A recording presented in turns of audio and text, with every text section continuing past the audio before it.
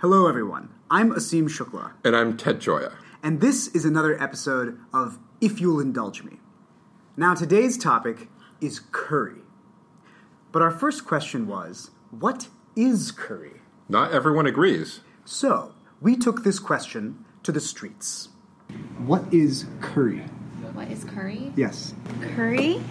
Like food-wise? Yes. What is curry? Yeah. You're gonna record me? Curry. Curry? Oh my god. The pressure. Well, there is Stephen Curry. A basketball player. Steph Curry. Steph Curry? When you say curry, I think of Steph Curry. It's a spice, right? Indian spice? Deliciousness. Yummy goodness. Curry? I don't like curry. It's a spice mix, which means different things in different regions of India. What is curry? Okay. Food.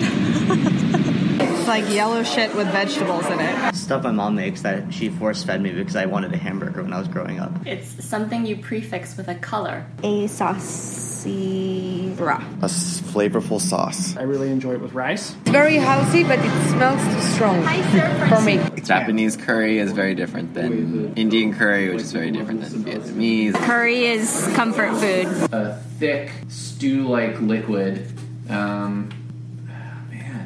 But, what's the distinction between a curry and a stew? Great food. I don't know. Pepper and spice and everything nice? No, I don't know. Should I answer that? Yeah, please answer. It's a generic name for Indian-style food given by ignorant Britishers. Yeah, I don't know. I got nothing. Well, doesn't seem to be a lot of consensus there. No, yeah. That last answer, I got nothing, is probably the most accurate answer of the bunch, actually. The most honest answer. At least the most honest. I must admit, this exercise hasn't really clarified much, has it? No, not really. So, I guess I turn the question back to you. What is curry? You're asking me because I'm Indian. Guilty as charged. Okay, well then I'm going to rant for a second. You know, the concept doesn't even exist in Indian cooking. It's hard to know how to begin even to apply it. Sure, chicken tikka masala, that's curry. Definitely. But is a spicy rice dish a curry? Is a dry sautéed spinach or a fried okra or a cold yogurt relish a curry? How could all of these things fall under the same umbrella? So I think when you start to poke around, the term just seems more and more absurd. Are you suggesting, Asim Shukla, it's absurd to summarize a half-continent of cooking with only 5 letters? Yes. What kind of American are you? A hyphenated one. I just cannot resist a hyphen joke. Okay, but for real, Ted, if we're doing this podcast about curry, we need some working definitions. So here's my proposed definition of curry. Okay. A term for an Asian sauced dish that Western people can't describe. Literally, an indescribable Asian dish. Well, I have a more technical definition. Unsurprising. So, I think curry is either A, a dish based on a thick, creamy, heavily spiced sauce, or B, it's any kind of dish that happens to contain some supposedly Indian spices, like cumin or turmeric or whatever. In other words, it's both a genre of dish and a type of flavoring. So, in this episode, we'll test these working definitions as we explore all dimensions of all things curry. First, we'll discuss where curry came from, both the recipe and the word. Second, we'll explore where curry has migrated around the world. And third, and finally, we'll debate what it all means. Before we delve into the muddled history of the word curry, let's get some background context about where it came from. Indian cuisine. So, Asim, give us a culinary tour of India. Well, I'll just start by saying that what most of us think of as quote-unquote Indian food, the butter chicken, naan, dal, makhani, all that sort of thing, is really a particular style of haute cuisine from northwestern India. Oh, fascinating. Go. Okay, so Punjab and the Northwest, in general, have a tradition of richer, butterier, creamier dishes. They make heavier use of strongly flavored things like meat, garlic, onions. This is the only place where traditionally you see cream or cheese being used. And this is the most similar to what you would see in a stereotypical Indian restaurant. In the center and the north, the food is a lot less rich, much heavier on vegetables and pulses. This is what I like to call the dal belt. Western India is more arid than other parts, which influences their crops. One region there in particular, Gujarat, is famous for its fried snacks and also notorious for using more sugar than anybody else. So you can think of it as the junk food capital of India. The south is very much its own thing, super diverse, but in general it's very heavy on rice, including dishes made from like fermented rice-based flour. They use a lot of coconut, and then maybe most memorably, they definitely have the spiciest food in India. The spicy south. The spicy south. And then finally, the east. The east is very wet, so their food is much soupier as a rule, lots of freshwater fish, and also, unrelatedly, very nice desserts. So what is common? Like, what generalities can we make about Indian food, if any? Well, I think we can say a few things. First, cooking methods. Second, the abundance of produce. And third, the importance of dairy. So in terms of cooking methods, across the subcontinent, most cooking is done in pots and pans. Even flatbread is traditionally made like on a flat pan over a stove. Not a lot of baking or roasting over an open fire. I mean, regionally sure, but mostly not. And this lends itself to dishes of varying soupiness. The second thing I'd say is India's climate sustains the cultivation of lots of produce and spices year-round. And this has allowed India to sustain vegetarianism throughout the subcontinent for a really long time.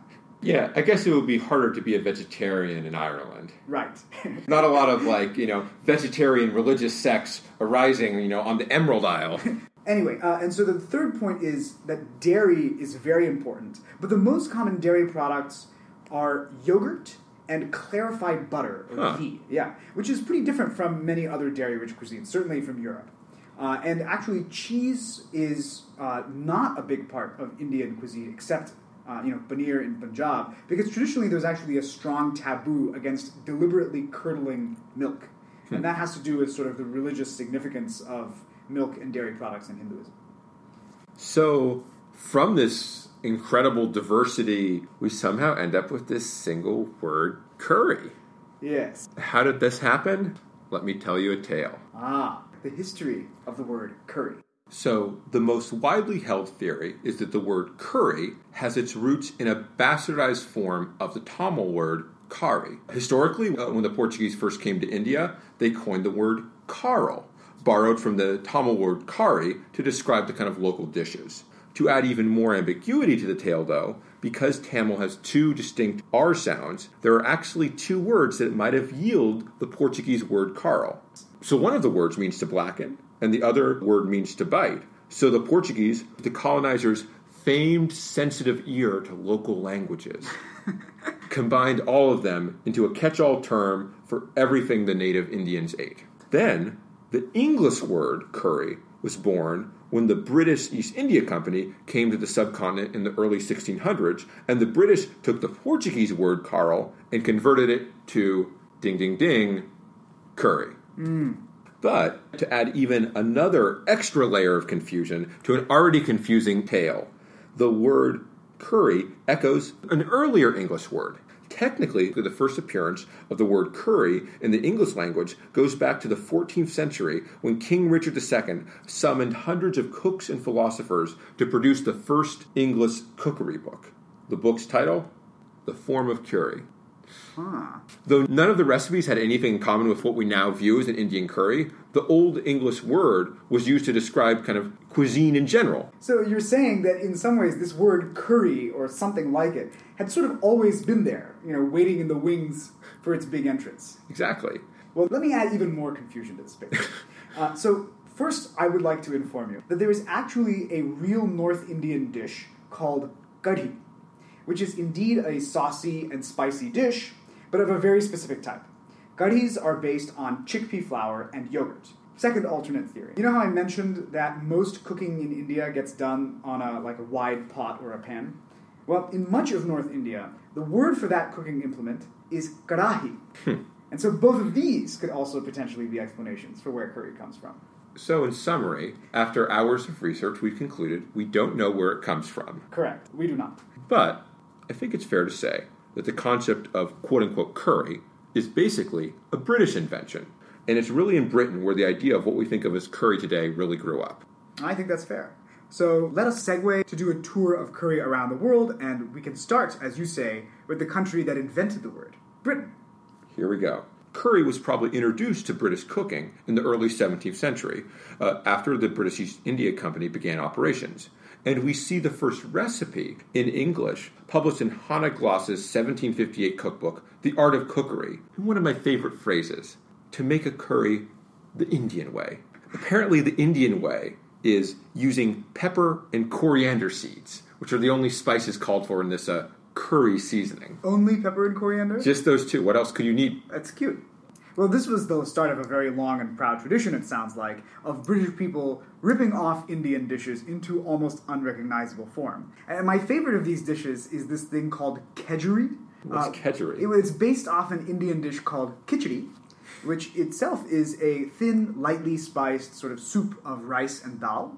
And what did this become? Well, in Britain, this became a breakfast dish of rice, flaked fish, boiled eggs, curry powder, of course, butter, and raisins.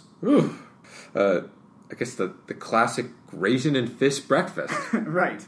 But I think what this dish highlights is that since curry's arrival, Indian cooking has continuously been a major, even an integral part of the proud British cuisine. Indian influence is so ingrained that when the English were looking for a celebratory dish to mark Queen Elizabeth II's ascension to the throne in 1953, they hit upon the Indian-inspired coronation chicken to commemorate the event. What is coronation chicken? A mixture of cold, pre-cooked chicken, herbs, curry powder, and mayonnaise. Whew. Not exactly a combination that summons visions of royalty. We shall celebrate the ascension of the Queen of the Realm, defender of the faith, with mayonnaise and cold chicken. So when I say a major part of British cuisine, I mean such a major part that when the English people reached for national identity, they turned to curry. Many polls and even a government minister list chicken tikka masala as Britain's national dish. Well, yeah, I think in the UK, quote-unquote, going out for a curry, especially after carousing on like a Friday or Saturday night, has really become a thing. And these so-called curry houses are like Tex-Mex places in the US. Just like you can get nachos anywhere here, you can get butter chicken anywhere in Britain. It's ubiquitous and mediocre. Ubiquitous and mediocre. Isn't that the motto of Chevy's? It very well could be. Should be. But more importantly, even as the idea of curry crystallized in the British mind, the British were also simultaneously broadening the world of curry through the trade links of the British Empire. So what do I mean by this? Well, after abolishing slavery in 1833, the British impressed 1 million indentured servants from India to fill the gap in labor abroad. And that meant Indian food, that is to say curry, spread to very far-flung places across the world. I'm talking like Sri Lanka, Singapore, the West Indies, South Africa, Malaysia, Mauritius, Fiji, the list goes on. Anyway, these servants brought their spices with them, inspiring some very unusual new local curries. So, for example, in Trinidad, there's this dish called basap shat, which is named after curry served with shredded roti. And this shredded roti looked like a torn or busted up shirt. Yes. And then in South Africa, one of the most famous local curry dishes is something called bunny chow, which is a meat curry served inside a hollowed out loaf of white bread. Bizarre. Is it named for bunnies? It looks like, or is that what rabbits ate? The answer is less cute. It's named after the Banias, which is a caste of merchants from northern India. Social caste doesn't make as cute a name as fluffy animals. No. Fortunately. So it seems that curry is a truly global dish. The first fusion food, if you will. And there's this recurring pattern where as curry is adapted in various countries, it pushes those countries to reevaluate their own cuisine. Yeah, and in fact, contact with the new British concept of curry actually led some countries to reevaluate their own cuisine and even retroactively label some of their traditional dishes as curry. And the best example of this is in Southeast Asia. People in Southeast Asia have been eating soupy coconut milk-based stews with rice for centuries. But about 200 years ago, they started calling these stews curries. I see. For example, dishes called Thai curries in the West are actually called in the Thai language kaiing, a word I'm almost certainly mispronouncing. How's it spelled? Kaeng. Okay. Kaeng.